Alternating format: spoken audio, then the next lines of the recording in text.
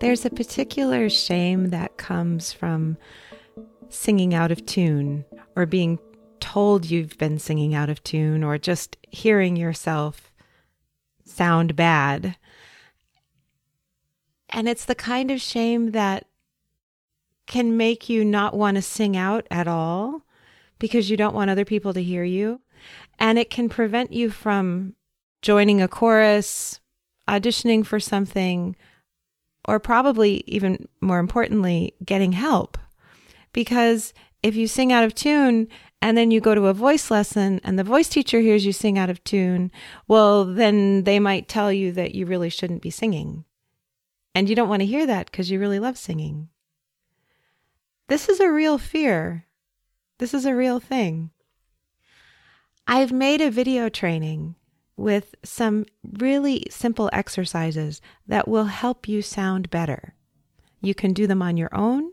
You can do them when nobody else is home to hear you.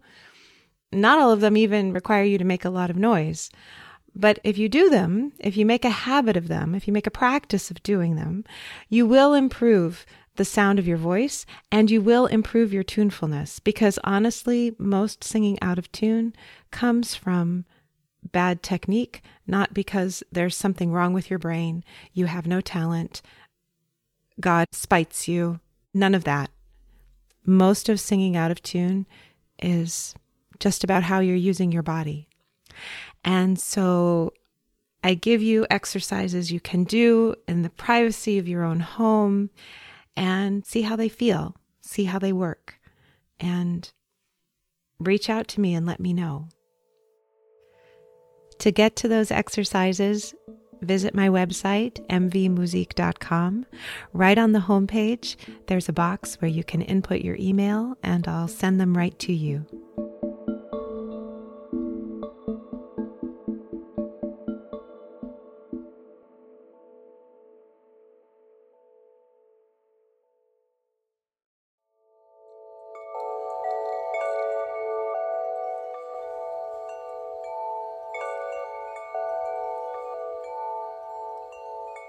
Your voice is unique to you. It grows as you grow. It changes as you change. If you're curious about the relationship between your voice and your body, your heart and your mind, welcome. My name is Michelle Wallace, and I can't wait to hear you. I'm just going to come out and say it. Changing your voice is hard. It's hard if you've been doing it for a while. It's hard if you've just started. It's hard if you teach people how to do it.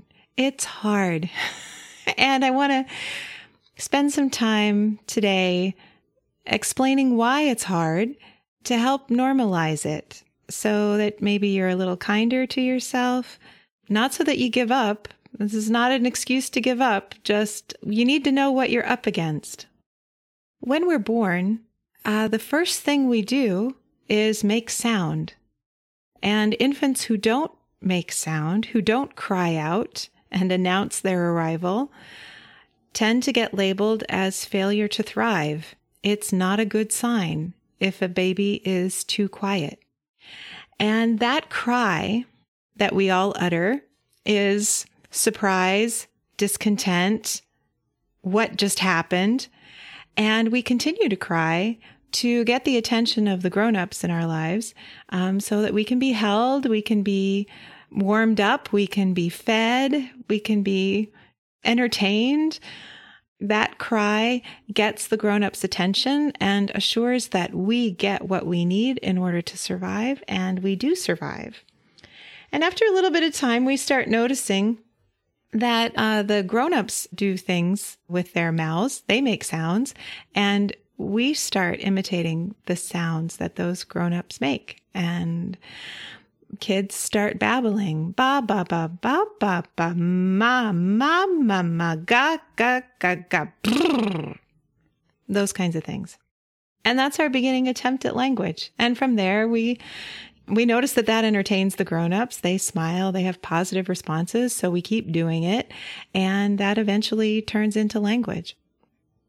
And here we are now listening to a podcast. Here we are now making a podcast using language that I have acquired over the course of my lifetime. It's really kind of a miracle when you think about it. But the reason that it's hard to change your voice is precisely because your voice is this survival mechanism. It's the thing that's kept us safe and gotten us this far in life. You have a job, you have a love, you have a family. A lot of that is probably due to the fact that you're articulate and you are able to use your voice effectively. And so whenever we go to change our voice or use our voice differently, we are playing with that part of our brain that is really interested in survival, and where things that are different are bad. Things that are different for the limbic system, for the survival system, things that are different aren't interesting. They're not subjects of curiosity. No, they're bad. We could die. And so whenever we go to change our voice in any significant and sometimes insignificant ways, we can start to feel really irrationally scared. And that's just your brain trying to keep you alive. Like, oh no, we don't do that. We don't do that. So let me give you an example. One of the things that's really useful for singers is to learn how to keep the tip of the tongue against the bottom teeth. When we're talking, our tongue is hanging out in the middle of our mouth. It's ever vigilant, ready to make the next new sound. But when we're singing, that tongue hanging out in the middle of the mouth is kind of like a rock in the middle of a river, and it gets in the way. It's usually got too much tension. It's hard to make nice, tuneful sounds with a tongue that's tense and ever vigilant. So we start to work on relaxing it by giving it a place to be, by giving the tip of the tongue a parking spot behind the bottom teeth. And now I'm going to start speaking to you with my tongue attached to my bottom teeth. And you'll notice now I have a different accent. I have a little bit of a lisp, and it sounds like a different person is talking. And this, for my brain, was really scary at first, especially how I have to pronounce the R, because now when I can't lift the tip of my tongue up and pull it back to make a good American R, when I have to keep my tongue down, I have an R that's created with the sides of my mouth, and it sounds really different, and it was really disturbing at first. I don't make a habit of talking like this very much, except when I'm teaching, of course, but I don't go into the bank and ask for a loan with this voice. I don't feel that it would be very credible for me to do that. So that's an example of a new way of using your voice that has huge payoffs for singing and can just freak your brain out when you try it. So the first reason it's hard to change your voice is that it can be hard to manage that freak out. Other things that freak out the brain, letting your jaw hang open. And this is true for speaking with a looser jaw. Right? The more open your mouth is, the more likely it is that you'll aspirate a dragonfly. And that's no good. The voice itself is a defense mechanism, but then the architecture of the mouth is also a defense mechanism. So reason number 2 why it's hard to change how we sound is kind of because of how we're built. The easiest way to die, if you're a human, is to get hit over the head with something heavy or to inhale something into your lungs that then becomes infected. And now we have penicillin and all kinds of other drugs, and that's great. But I mean, historically, right? Inhaling something that wasn't air is a really good way to die quickly. And so, our body is built to prevent that. We have lips, and behind the lips we have teeth, and behind the teeth we have our tongue, which is huge. When our mouth is closed and our tongue is at rest on the roof of our mouth, There's no way you're going to inhale a dragonfly. You're not going to aspirate anything that's bad for you. Like, you are totally safe. And when we go to sing, the project is, instead of keeping things from coming into our body, the project is to get sound out of our body, which means we need the tongue and the teeth and the lips out of the way. That means we need to let our jaw hang. That means we could inhale a dragonfly. I know this might sound silly, but it can feel really honestly scary to let your mouth hang open. And for people the speakers that I work with whose voices get really tired quickly or have a lot of grit or a lot of rasp in them, a lot of that, the pressing down, it just doesn't feel good to talk, that kind of thing. A lot of that is generated by having too much tension in the jaw and the tongue. And so learning how to speak with a slightly more open mouth can be really beneficial. And it can be scary, neurologically scary, like in an evolutionary biological way, frightening to the system. So those are two reasons why it's hard to change. A third reason why it's hard to change how you use your voice is because you use it automatically. This skill has been on autopilot for years, and for good reason. That's what's made you articulate. Kind of the definition of being an articulate human is not having to think about how the parts work in order to make words. That's all been automatic for a really long time. So when the project now is to change how you make sounds, and you haven't ever thought about how you made sounds in the first place, it's not just a question of doing something differently, but like learning to notice how you do it at all. And that can feel really cumbersome. Lots of my students find it really fun. Like, they've never thought about, just today, we were working with the sound NG, which is a hum with the back of the tongue. If you said the word sing and you got stuck, we were playing around with that sound. And she said, I have never thought about that before. This is so fun. It feels so weird. And it's so fun. And it can be a place where it can be hard to pay that much attention to yourself. And you can feel dumb. You can feel like all of a sudden incompetent in a really kind of fundamental way that doesn't feel good. And you're not incompetent at all. In fact, you're really competent. You've never thought about this because you never needed to think about it. And that's a sign of your success. I guess the overarching message of today's podcast is be nice to yourself. Give yourself a break. Anyway, so I guess the fourth reason it can be hard to change your voice, there may be even more, but I'll stop with the fourth reason today, is that we are really attached to how we sound. How we sound to ourselves is kind of who we are. That we think that's who we are. You can notice this in the moments when you have been ill and your voice sounds strange because it's really phlegmy or it's really froggy because you've been coughing and you don't sound like yourself. And you're talking even like to a good friend and you feel compelled to apologize for how you sound. Oh, I'm sorry. I've been sick and I just don't feel good. We apologize. I'm sorry for how I sound. Honestly, the people we're talking to are not offended by how we sound, right?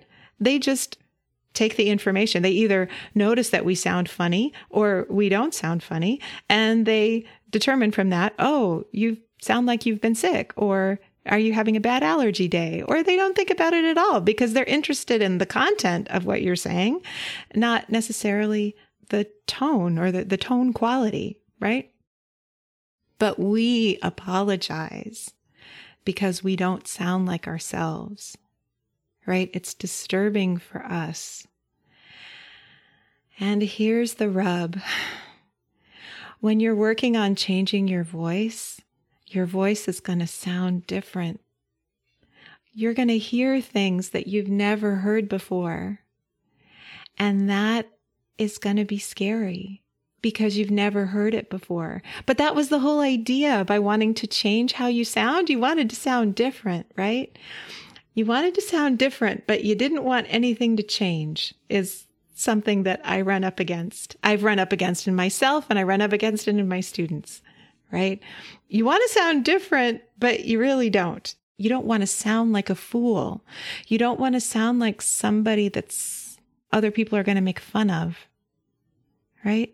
Nobody wants to be made fun of. It's a stretch. It's a psychological stretch to allow yourself to sound different than you have before. That can be a really big hurdle. One of the ways through that over that hurdle, I guess we want to go over, not through a hurdle, is to put a bit of distance between how you sound and who you are. Just allow that to be a question. How much of who I think I am is connected to how I sound? I know that can sound pretty abstract, so let me give you an example. One of the things I always say is, my name is Michelle Voilecquet. Very early on in my life, I stopped saying, I'm Michelle. This was for a couple of reasons. One was I'm named after a Michelle who was present in my life. So at gatherings, there would be Big Michelle, the woman I'm named after, and I would be Little Michelle. So saying I'm Michelle was complicated. To be perfectly correct at that moment, I should say I'm Little Michelle, but that just seemed like too much. So at a young age, I was aware that there's more than one Michelle, right? And then going to school, interacting with systems, right? And then hearing that I spelled my name wrong because it has one L and it has an accent. Oh, that's weird. Oh, so you don't spell your name the French way then? Okay, my name is French. But people were assuming that Michelle with two L's is the French way and any other way is some other way. So there was a lot coming back at me for the name that I have. And then looking at my last name, I mean, how terrifying is that, right? Like, Voilecquet is like really scary looking. I grew up in Idaho, so there were lots of Smiths and lots of Jones and lots of names that didn't have accents or quite so many vowels in them. And I think I just even unconsciously decided that it's safer, it feels better for me in my bones to say, my name is Michelle Voilecquet, and put a little bit of distance between my name and the person I am. So when the conversation was about how my name was wrong or misspelled or complicated or, oh my goodness, that wasn't quite so close to me.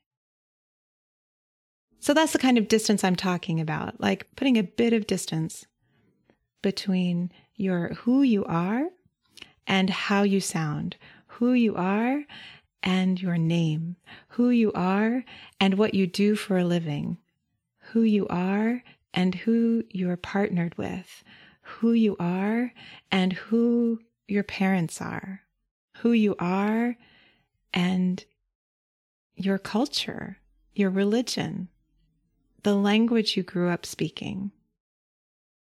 Because I noticed that when we can put a little distance between who we are as amazing, multifaceted, fascinating beings, if we can put distance between our being and the sound of our voice, it gets easier to be playful with the sound of our voice and to find its hidden treasures, to explore its full range, to try things on and not worry immediately, what will other people think?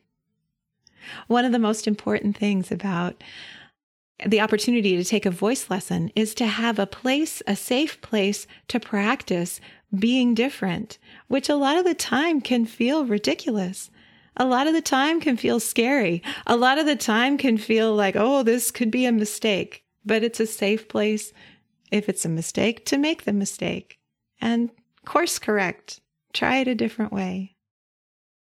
So I hope you have a little more compassion for yourself or a little more appreciation for the magnitude of the project when you undertake to change the way you use your voice, whether it's speaking or singing.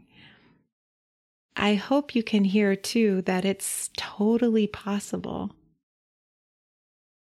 You just need to remember your brain really doesn't want you to die, and change is scary. And you can do this. You can do this. Thanks so much for listening.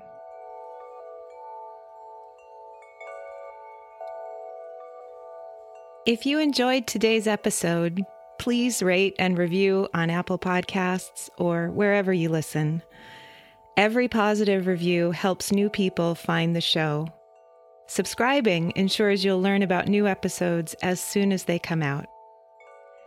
If you have a question about singing or speaking or being, please send me an email at letters@mvmusique.com. That's letters at M as in Mary, V as in Victor, MUSIK.com. Transcripts and show notes are available on my website. You can subscribe to my newsletter there too. Can't Wait to Hear You is produced in conjunction with Particulate Media. I'm your host, Michelle Voilacquet. I can't wait to hear you.